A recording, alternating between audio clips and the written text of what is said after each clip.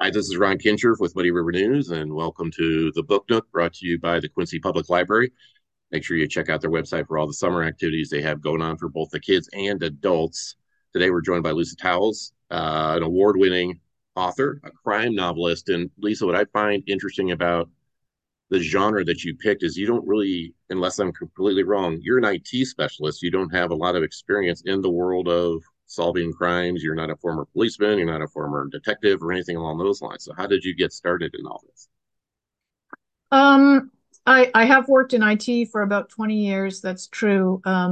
Mystery novels were the first thing that I ever loved when it comes to books. I started with, I'm old enough to remember Nancy Drew, Agatha Christie, Sherlock Holmes. I devoured all of those as a kid um, because it's a great escape. I fully admit that's what draws me to read fiction. I want the escape from all of the challenges of the world. I want to get transported into another time and place and set of characters and a different world, and that's what I love about it, and that's what I'm trying to create for readers too. So I've been interested in this genre for really all my life. I mean, if I have like a spare hour and I can sit down and watch anything, I'm going to watch like a crime drama or like Castle or something like that, something that involves like investigating crimes. I have to say, I have done a lot of research, crime investigation research, and one person asked me yesterday if I had ever known anyone in the CIA because my latest book, Salt Island, the main character is a former CIA agent. And someone said, "Have you actually known anyone in the CIA, or are you just doing internet research?" And I said, "Both. I did know that." So I have done a lot of research over the years, but it's really the place that I gravitate to as a reader. Yeah, it's just interesting because, talking to a lot of other authors, they write what they know and what they've experienced. And that, what you write about is not something you necessarily have experienced. So in my mind, that takes a lot more research than it would if you've actually have lived that life. So do you spend the It, majority of your time before you write doing research? I do research before, I do research during.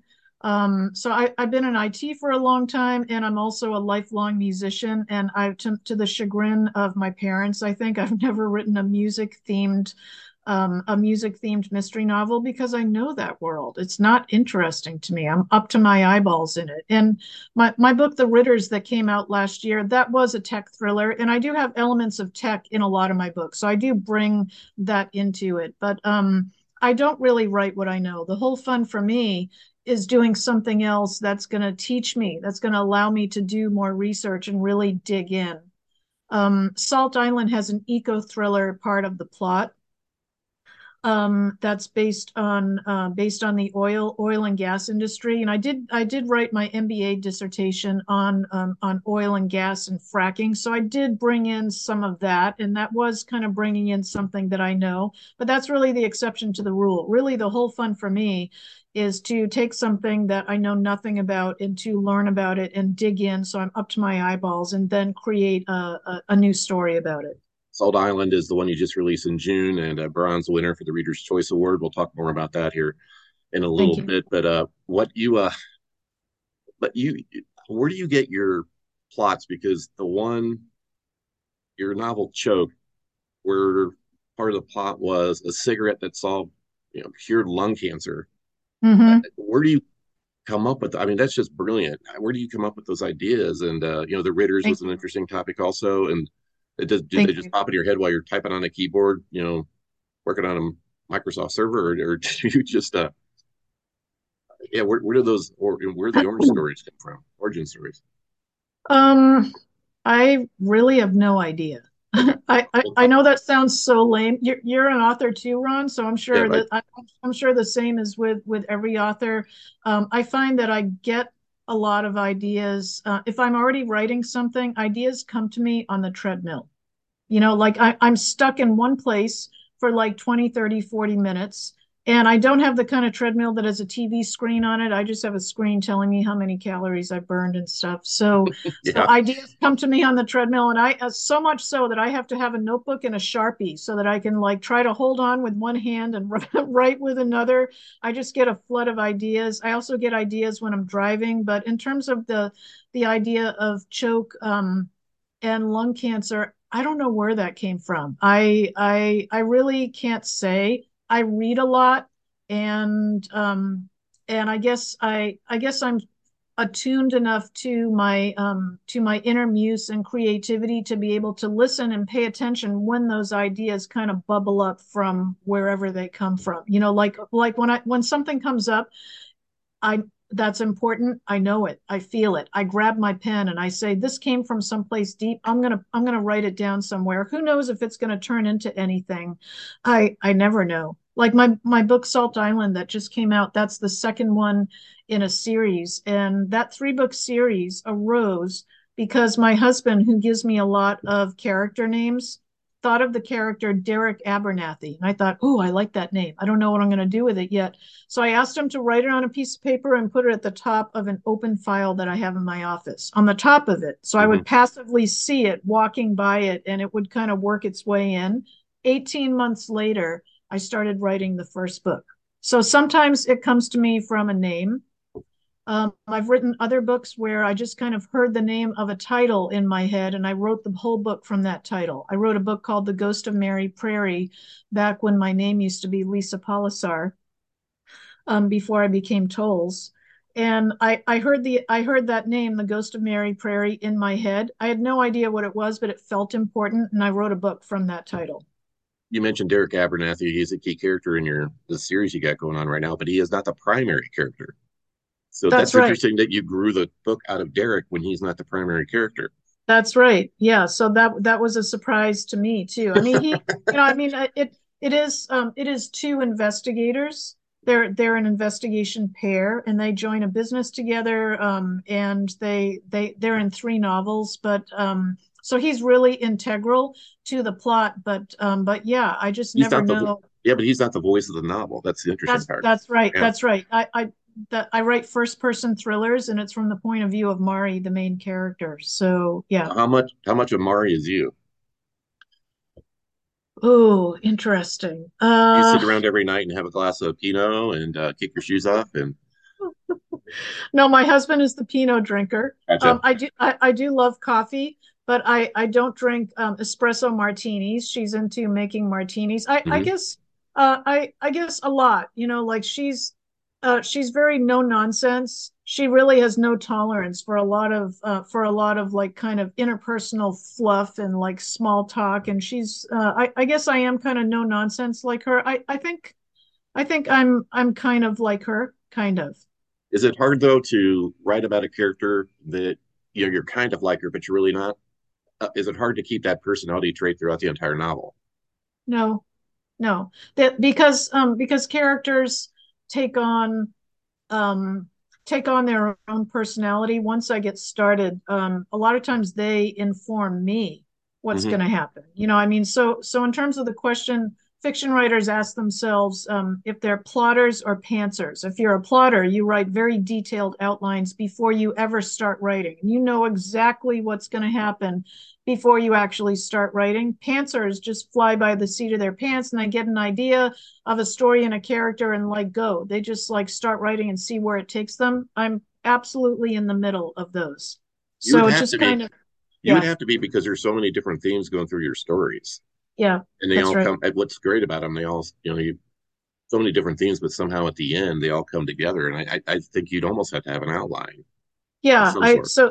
so the one that I got an idea in mid-May this year, and I haven't started actually writing it yet, but some parts of it have been coming to me, so I'm just taking a lot of notes. And I do have kind of like the shape of the plot, and I know what's going to happen. But yeah, there is kind of a surrender in it too. Like when I first started writing years and years ago, I did outline the entire book. And what I eventually found is that I had no juice left for the actual writing of it. I had spent so much time in the outline. I knew what was going to happen and I just didn't feel like writing it. I mean, I did, but it was like going through the motions. And what I realized is that the whole fun for me as a creator and an author is the not knowing. I mean, like I can have kind of that skeleton, but that's it. And I like that. And you must find that in your books too, because you've written a successful series. I know you have more that are coming. And so you have like the framework and the characters, but you're setting different challenges for them in each book, right? Yeah, yeah, the next one, I don't want to talk about me, but you're right. The next one I have coming out, I didn't know how it was going to end until I wrote it the second or third time. So is that what you go through too? You're not sure how the crime is going to get solved, so to speak, or how it's going to end until you get to the end. Oh, I never know. Okay. And I wouldn't want to know. A book that was really important to me, um, I think I read it probably 15 years ago, is Stephen King's book on writing. And that was the book that let me know that it was okay to write without an outline and to go off script. Because his theory is if you're too scripted and if your outline is too detailed, there are going to be these guardrails on the story that prevent those inspiring moments and those like flashes of inspiration to come creeping up because you won't have permission for them to creep into the story. So that's what made me feel like, oh, okay, maybe I don't have to struggle with this outline anymore. I mean, I do use an outline. I would have to. My books are very Yeah. complex. Yeah.